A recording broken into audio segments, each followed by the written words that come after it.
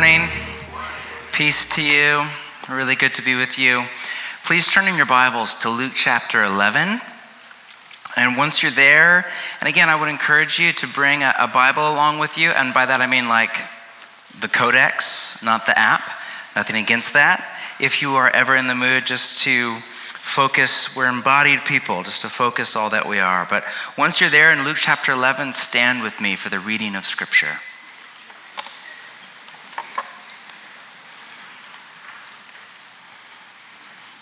Luke chapter 11, verse 1. One day, Jesus was praying in a certain place. When he finished, one of his disciples said to him, "Lord, teach us to pray, just as John taught his disciples." He said to them, "When you pray, say, 'Father, hallowed be your name, your kingdom come. Give us each day our daily bread. Forgive us our sins, for we also forgive everyone who sins against us. And lead us not into temptation.'" Then Jesus said to them, "Suppose you have a friend, and you go to him at midnight and say, 'Friend, lend me 3 loaves of bread. A friend of mine on a journey has come to me, and I have no food to offer him.' And suppose the one inside answers, 'Don't bother me. The door is already locked, and my children and I are in bed. I can't get up and give you anything.' I tell you, even though he will not get up and give you the bread because of friendship, yet because of your shameless audacity, he will surely get up and give you as much as you need. Get out of my house. So I say to you, ask and it will be given to you. Seek and you will find. Knock and the door will be opened to you. For everyone who asks receives, the one who seeks finds, and to the one who knocks the door will be opened. Which of you fathers, if your son asks for a fish, will give him a snake instead? Or if he asks for an egg, will give him a scorpion? If you then, though you are evil, know how to give good gifts to your children, how much more will your Father in heaven give the Holy Spirit to those who ask him?" Take a seat.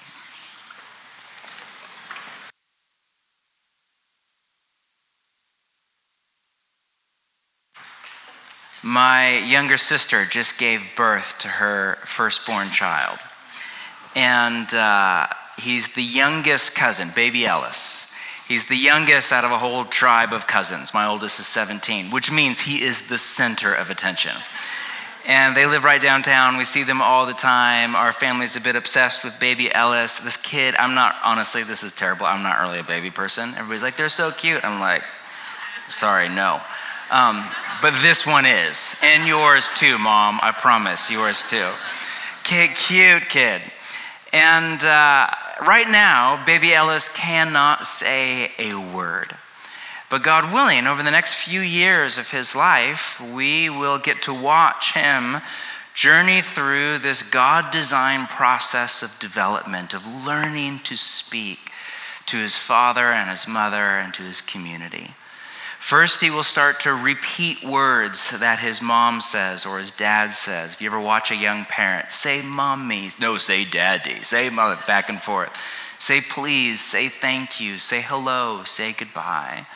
And then once he begins to kind of learn the ins and out of the English vocabulary and rudimentary grammar, he will begin to speak in full sentences and just say whatever is on his heart or mind. And then in theory, at one point, he will begin to ask questions and listen around the age of 37 or so.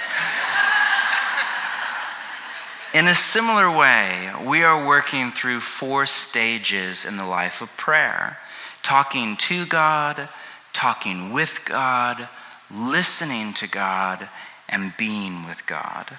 Of course, as I said last week when we kicked this off, stages is more than a little misleading because the spiritual journey is not linear. So you may find it more helpful to think of these 4 as kind of aspects or dimensions of your life of prayer.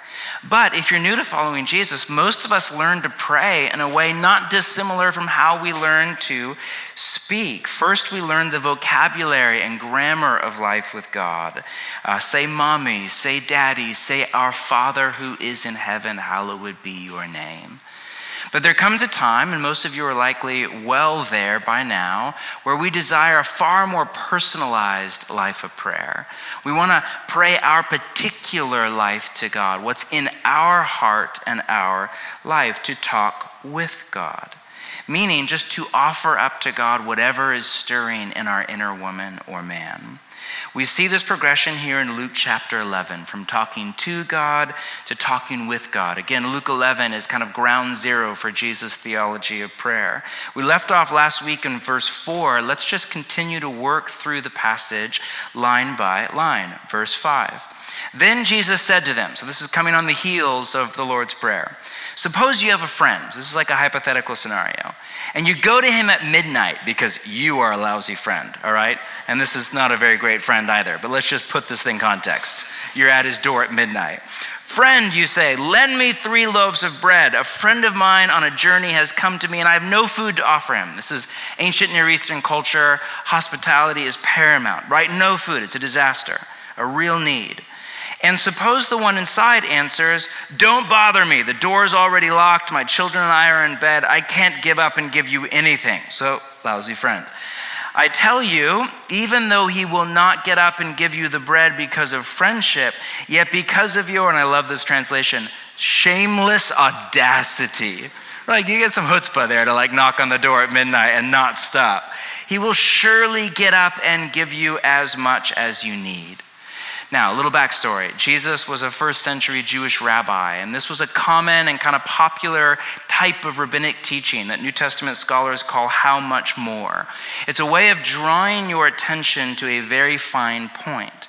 Now, Jesus' point is not that God is a lousy friend or the grumpy neighbor next door, but if you knock and you don't give up and you bang on the door, he will eventually just relent and give you what you want. His point is, if the grumpy, cantankerous neighbor friend will give you what you ask for, how much more will your Father in heaven, for whom you are his daughter or his son, how much more will he give you what you ask for? So I say to you, verse 9, in light of that, ask and it will be given you, seek and you will find, knock and the door will be opened to you. For everyone who asks receives, the one who seeks finds, and the one who knocks, the door will be opened. 3 verbs in that paragraph, ask, seek, and knock. And in Greek, they're in a tense that's a bit hard to render in English, the present progressive, which means it can be translated, keep on asking, keep on seeking, keep on banging on the door, because on the other side, again, is not a grumpy, begrudging neighbor, but is a loving Father.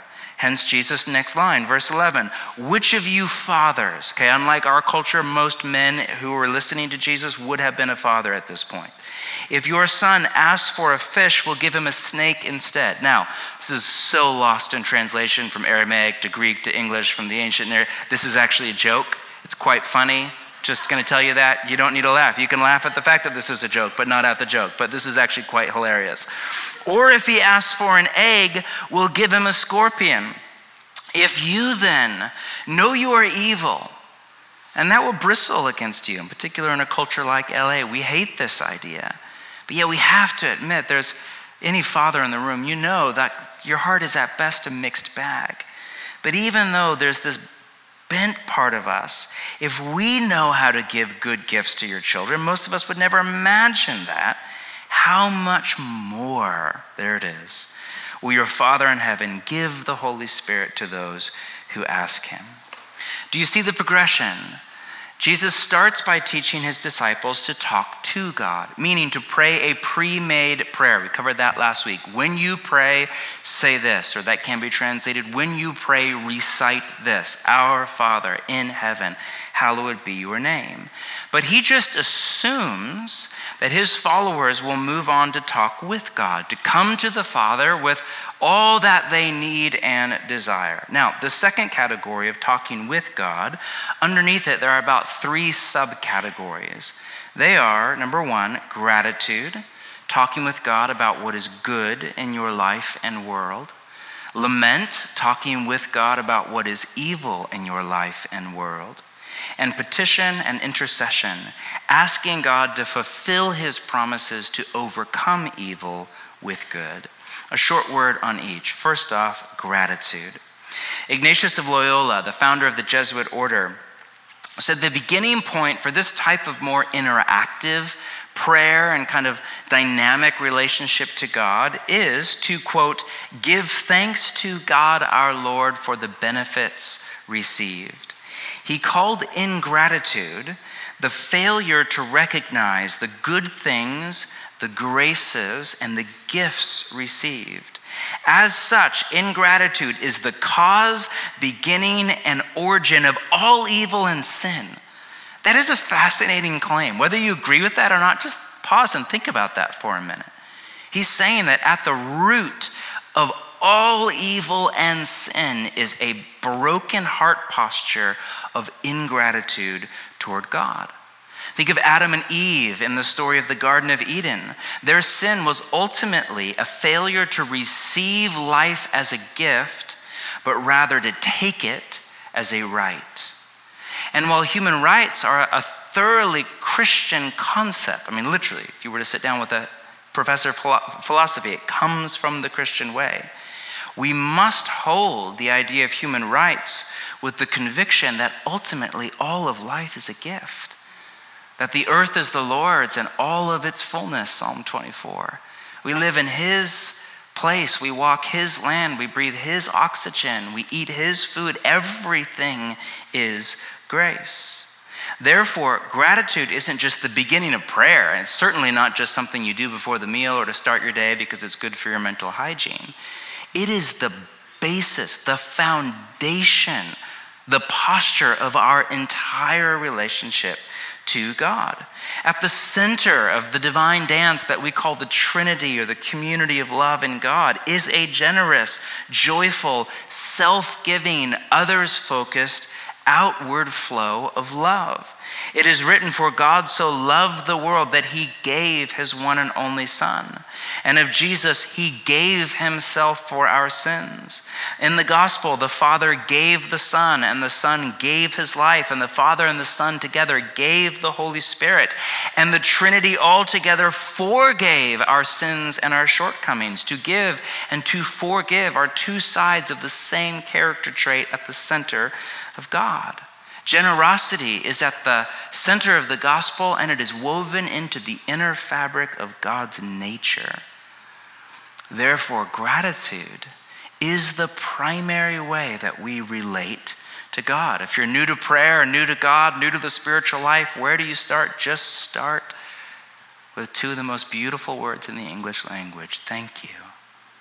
The Jesuit priest Timothy Gallagher said this: recognizing God's loving gifts and recognizing God's loving presence through them, through a meal, through a paycheck, through a friendship, through a sunset. Summarized by the word gratitude, lies at the very heart of our entire relationship to God. Paul writes that we are to be overflowing with thankfulness. What a beautiful word picture. Are you overflowing? I'm certainly not, but I can preach it, so let's do that.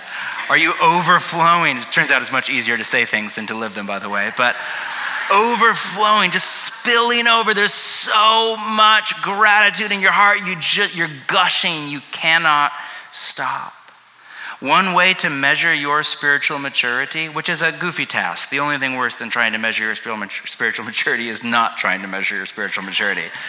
But one way to measure it is by your level of genuine, unforced thankfulness and joy. Ronald Rolheiser has this insight: to be properly grateful is the most primary of all religious attitudes. Proper gratitude is the ultimate virtue. It defines sanctity.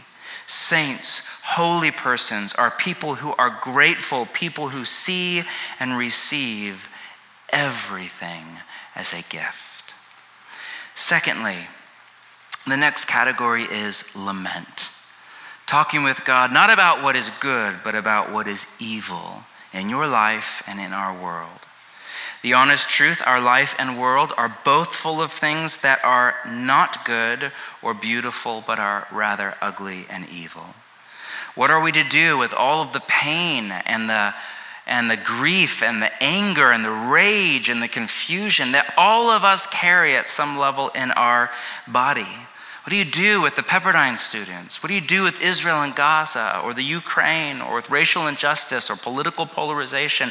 Or let's just talk about our own life, your own divorce, your own betrayal, your own failure, your own heartbreak. Pray it. Pete Greig, the founder of 24/7, has this beautiful line, pray what you got. Meaning, just how do you have a vibrant prayer life? Just pray what you got.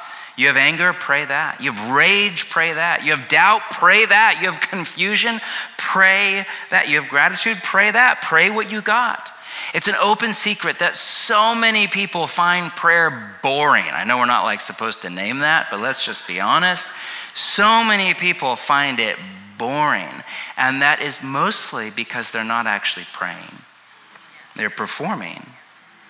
We're so used to, and again, I'm the newcomer in LA, but holy cow, this is true everywhere, and it's certainly true here. We are so used to performing our life in front of other people. We edit our thoughts. Well, most of us do. Some of you don't. But we edit our thoughts in order to present a more polished image. We don't want people to actually see who we are. I certainly don't want you to see who I am. I'm guessing that's mutual, to present a more polished image of ourselves to the world in order to be loved and not rejected, and to succeed and not to fail. And what happens when you do that hour after hour, day after day, when some of your job is literal image management, like you are your brand, that will mess up your soul. When you do that, when we do this all day long, we can't help but then carry that performance management, that edit button over into our life with God. But prayer is not a place to be good, it is a place to be honest. C.S. Lewis used to say that in prayer, we lay before God what is in us, not what ought to be in us. Again, we come to prayer you can try to pray all the things that you wish were in you, or you can pray what's actually in you. Now, this can be very hard, and let me just pause here for a moment. For some of us who struggle to get access to our more vulnerable emotions, due to the way our attachment system got wired up in our childhood, or our experience along the way, or betrayal, or hurt, or wounding, many of us have built a wall between ourselves and any feelings of weakness or pain.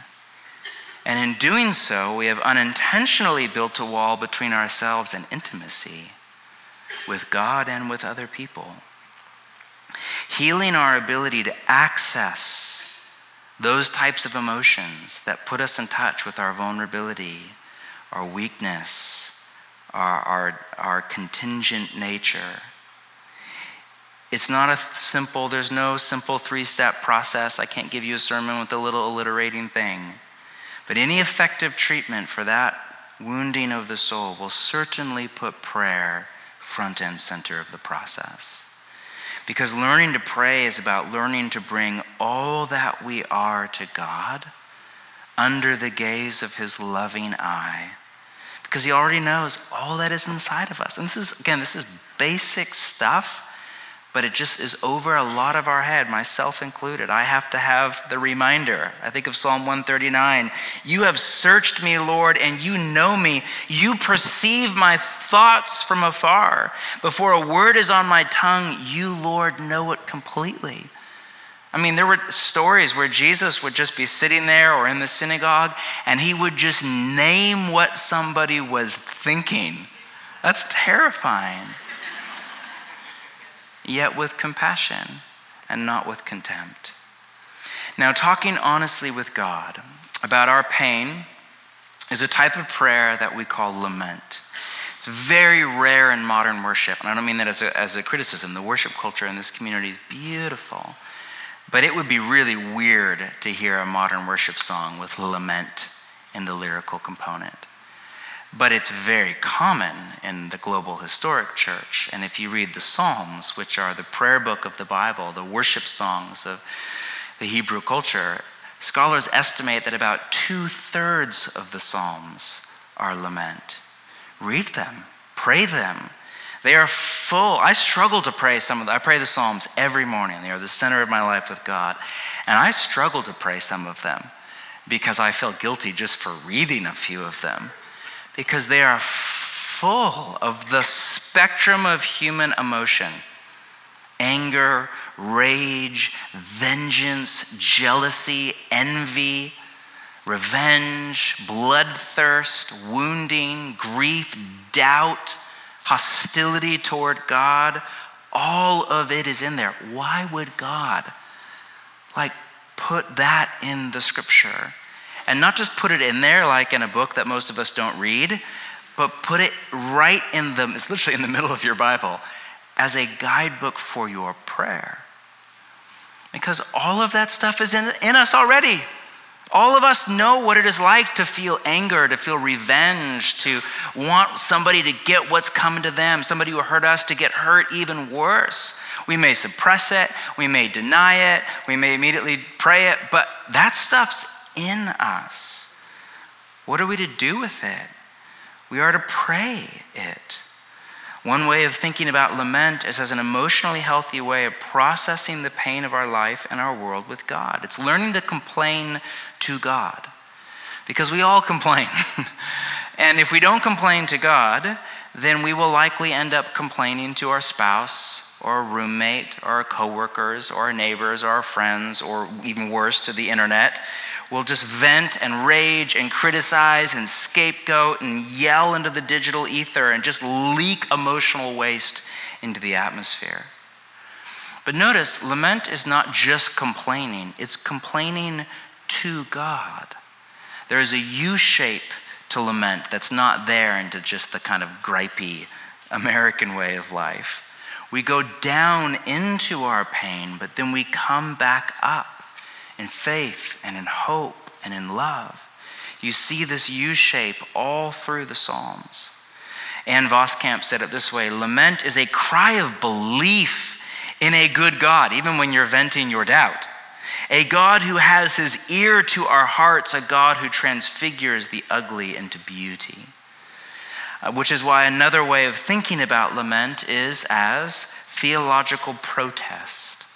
Our generation, mine in particular, is all about protest and speaking truth to power, and we've literally perfected the social media rant. And there's a time and a place for that. But what if we were to channel all of that pent-up anger into prayer? The social activist J.T. Thomas calls this not a protest, but a pray-test, and argues this kind of praying against evil and injustice does something to us and through us.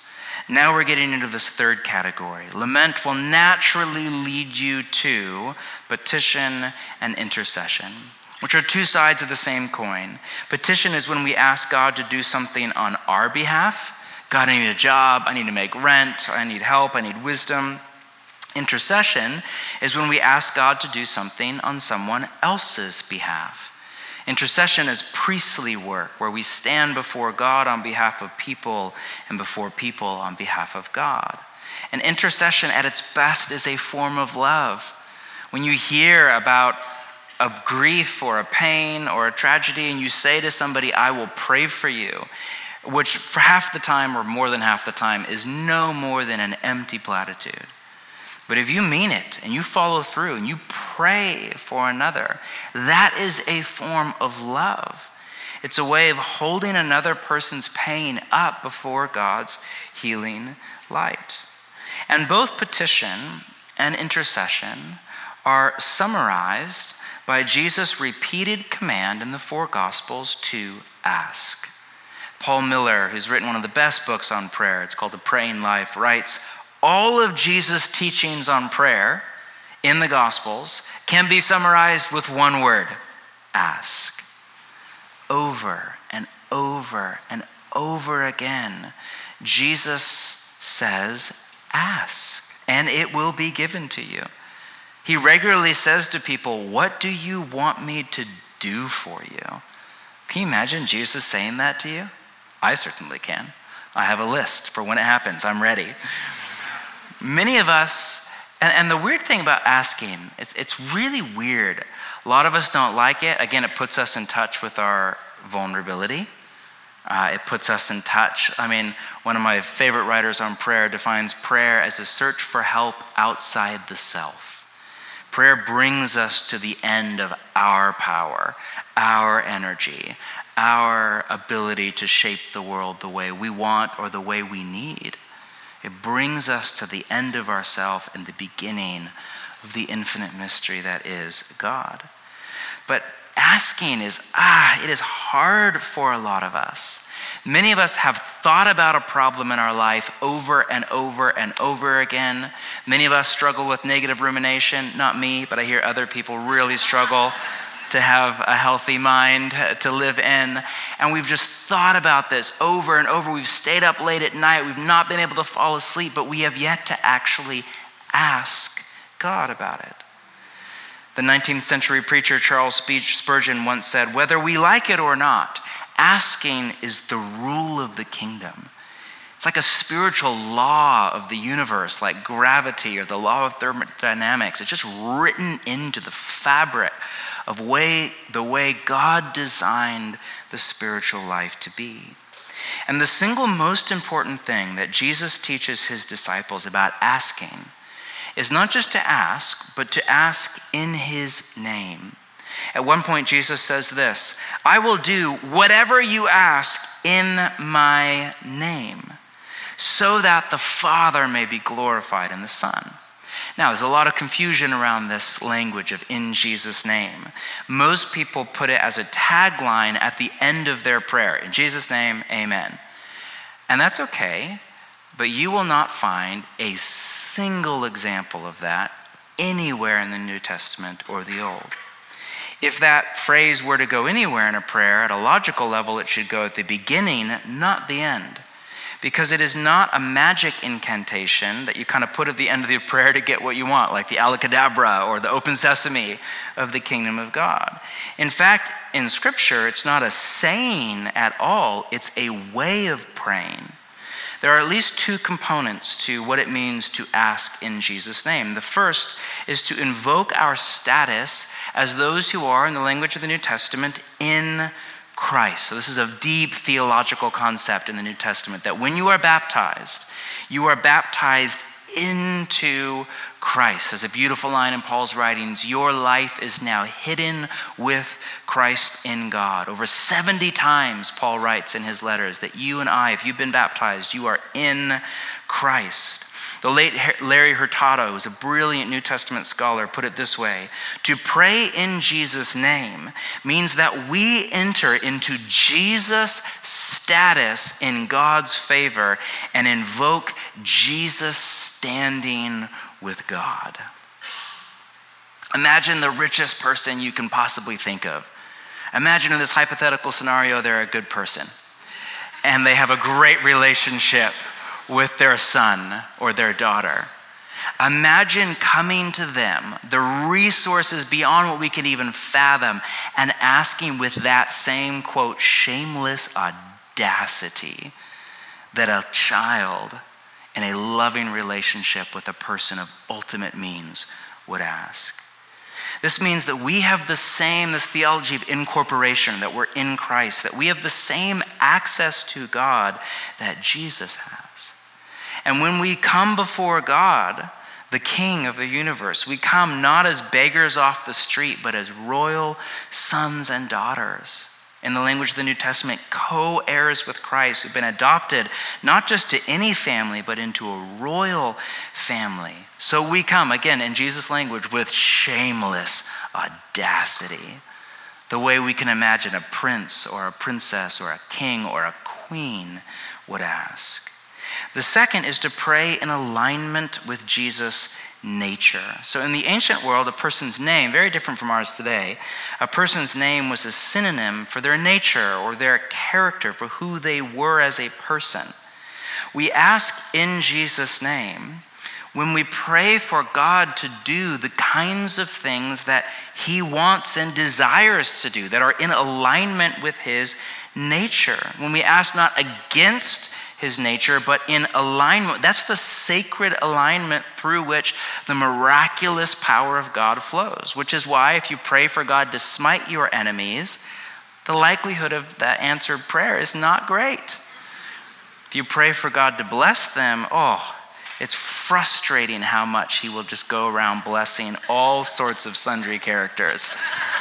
It's so, I certainly don't do that. I only bless the good people. But God, unfortunately, has a whole different heart than mine, which is why we're all just living under the blessing of God day under day with all that is shadow within us. This is why if you pay close attention to the prayers of Scripture, all through, be it from Moses to the Psalms, to Jesus, to Paul in particular, they don't pray problems, they pray promises. Far less than saying, God, here's what I'm dealing with, help me out.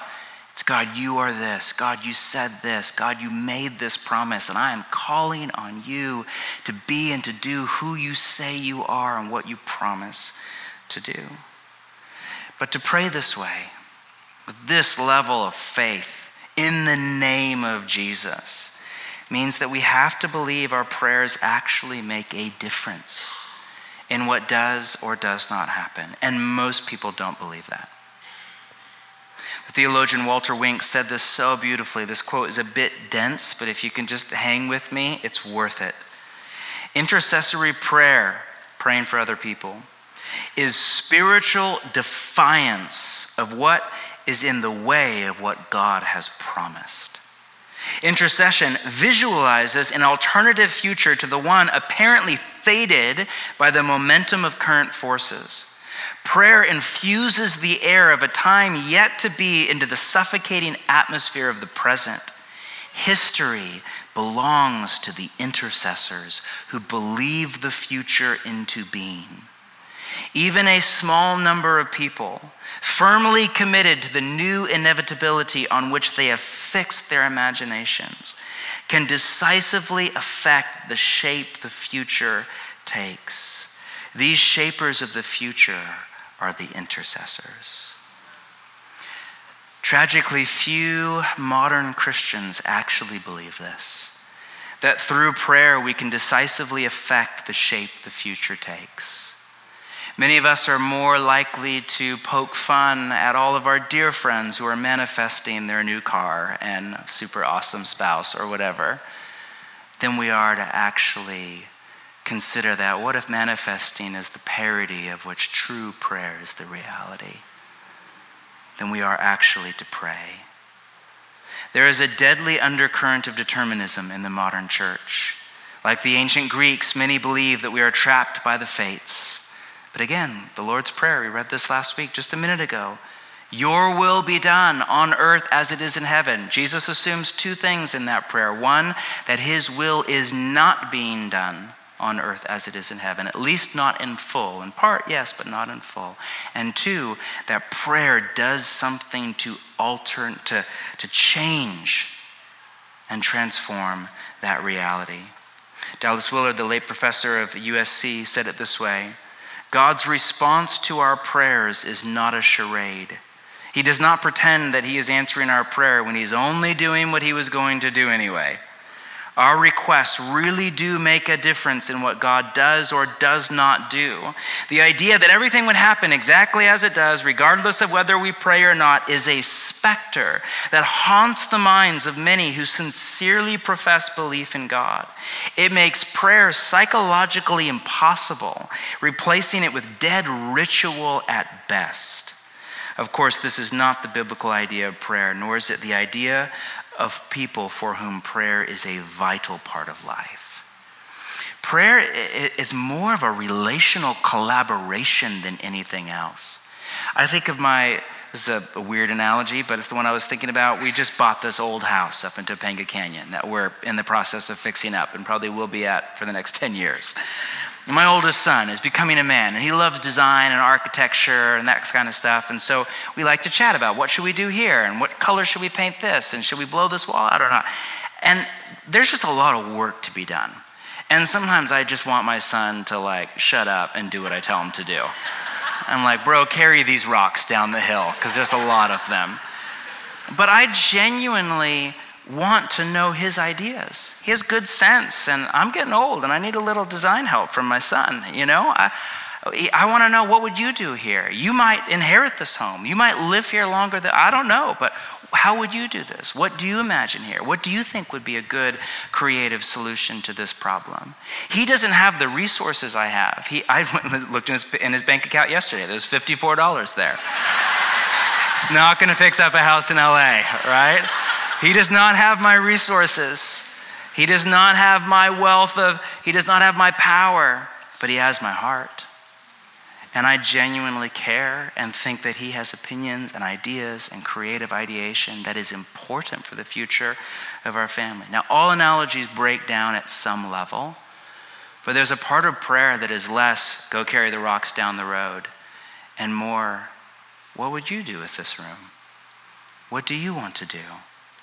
The French philosopher Blaise Pascal said, God has instituted prayer so as to confer upon his creatures the dignity of being causes. That's philosophical language, of being causes. The writer Skye Jethani interprets Pascal's line like this: we are not merely passive set pieces in a prearranged cosmic drama, but we are active participants with God in the writing, directing, design, and action that unfolds. Prayer, therefore, is much more than asking God for this or that outcome. It is drawing into communion with him and there taking up our privileged role as his people. In prayer, we are invited to join him in directing the course of his world. Now, before we wrap up, just a few words about this coming week's practice. It's all available for you in the guide. Again, there's a free version online if you want it, or like Care said, we can all ruin the world with Amazon and have it in 30 minutes. But just to repeat from last week, the best way to learn how to pray is not by listening to me for 4 weeks talk at you. It's by praying. With all of Christian spirituality, and prayer in particular, information alone is not enough. You have a bunch of new ideas now in your head, and those ideas have power and are very helpful, only to the extent at which those ideas get into the muscle memory of your neurobiology. It's got to get into you.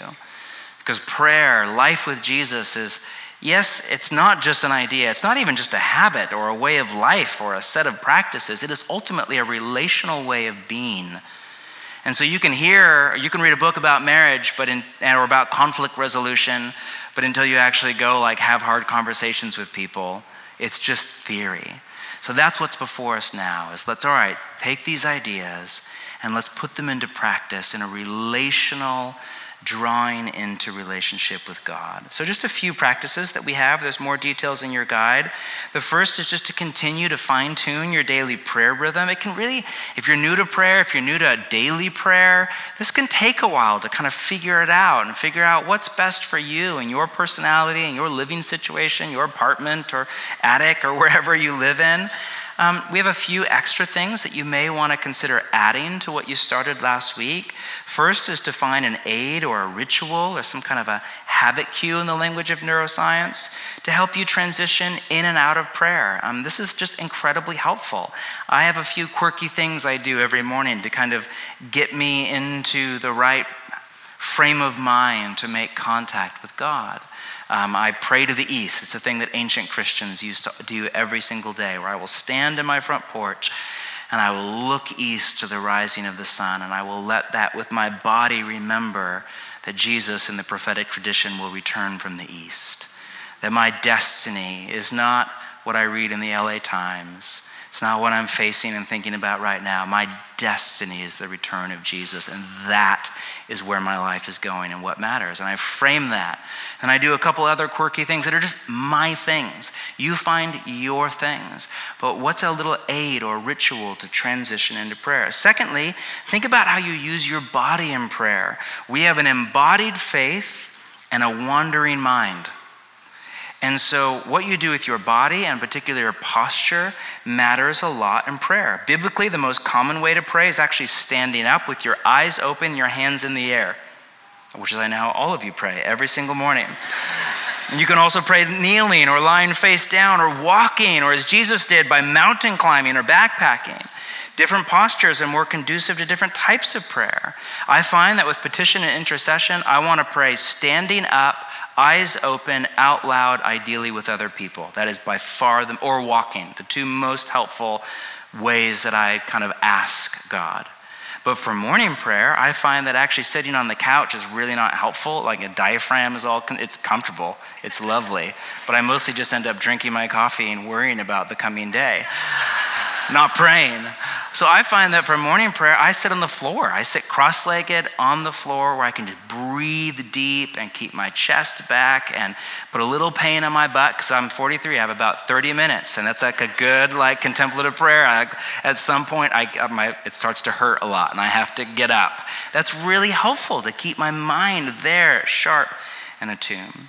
Secondly, is just to begin or end your day with gratitude, especially if you're new to prayer. Just start here. Start with gratitude. Get creative. You want to write something out. For years, I used to have a little piece of paper, and every morning I would write 3 gratitudes to begin my day, or whatever you want. You want to paint. You want to post on Instagram. Whatever you do you. But begin and end your day with a pause, with a moment of gratitude.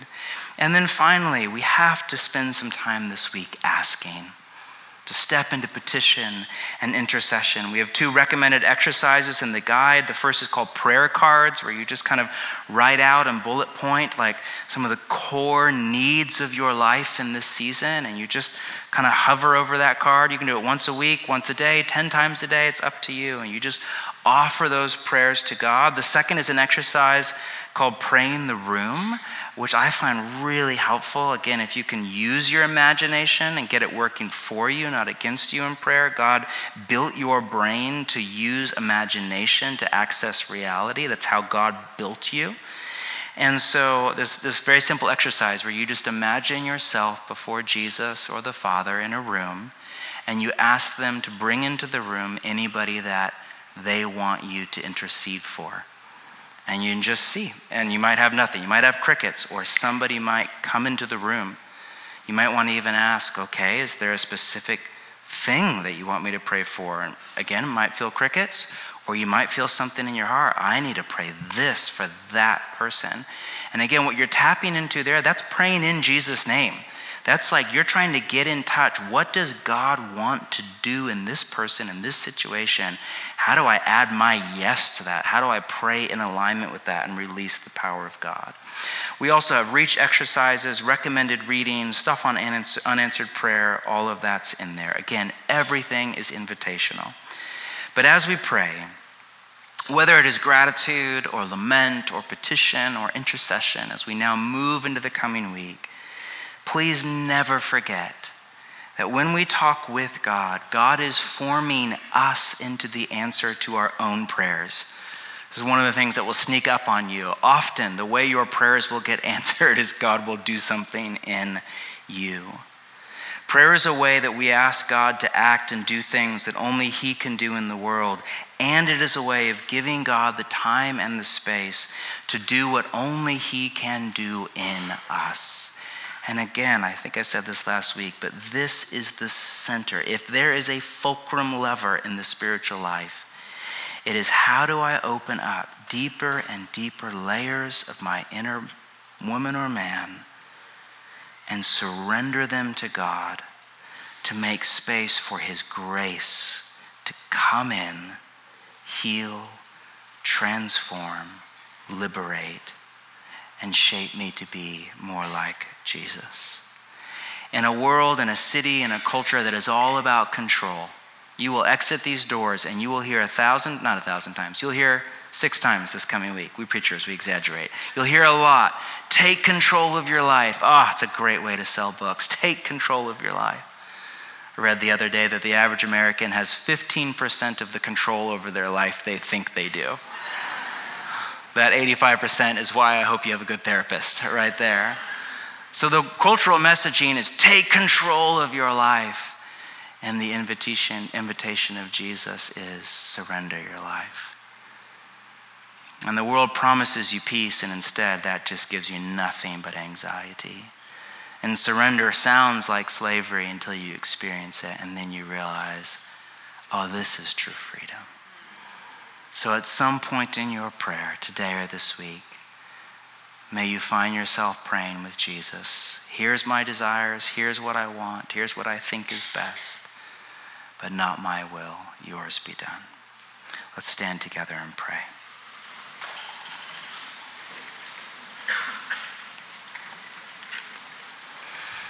Just want to give you a moment.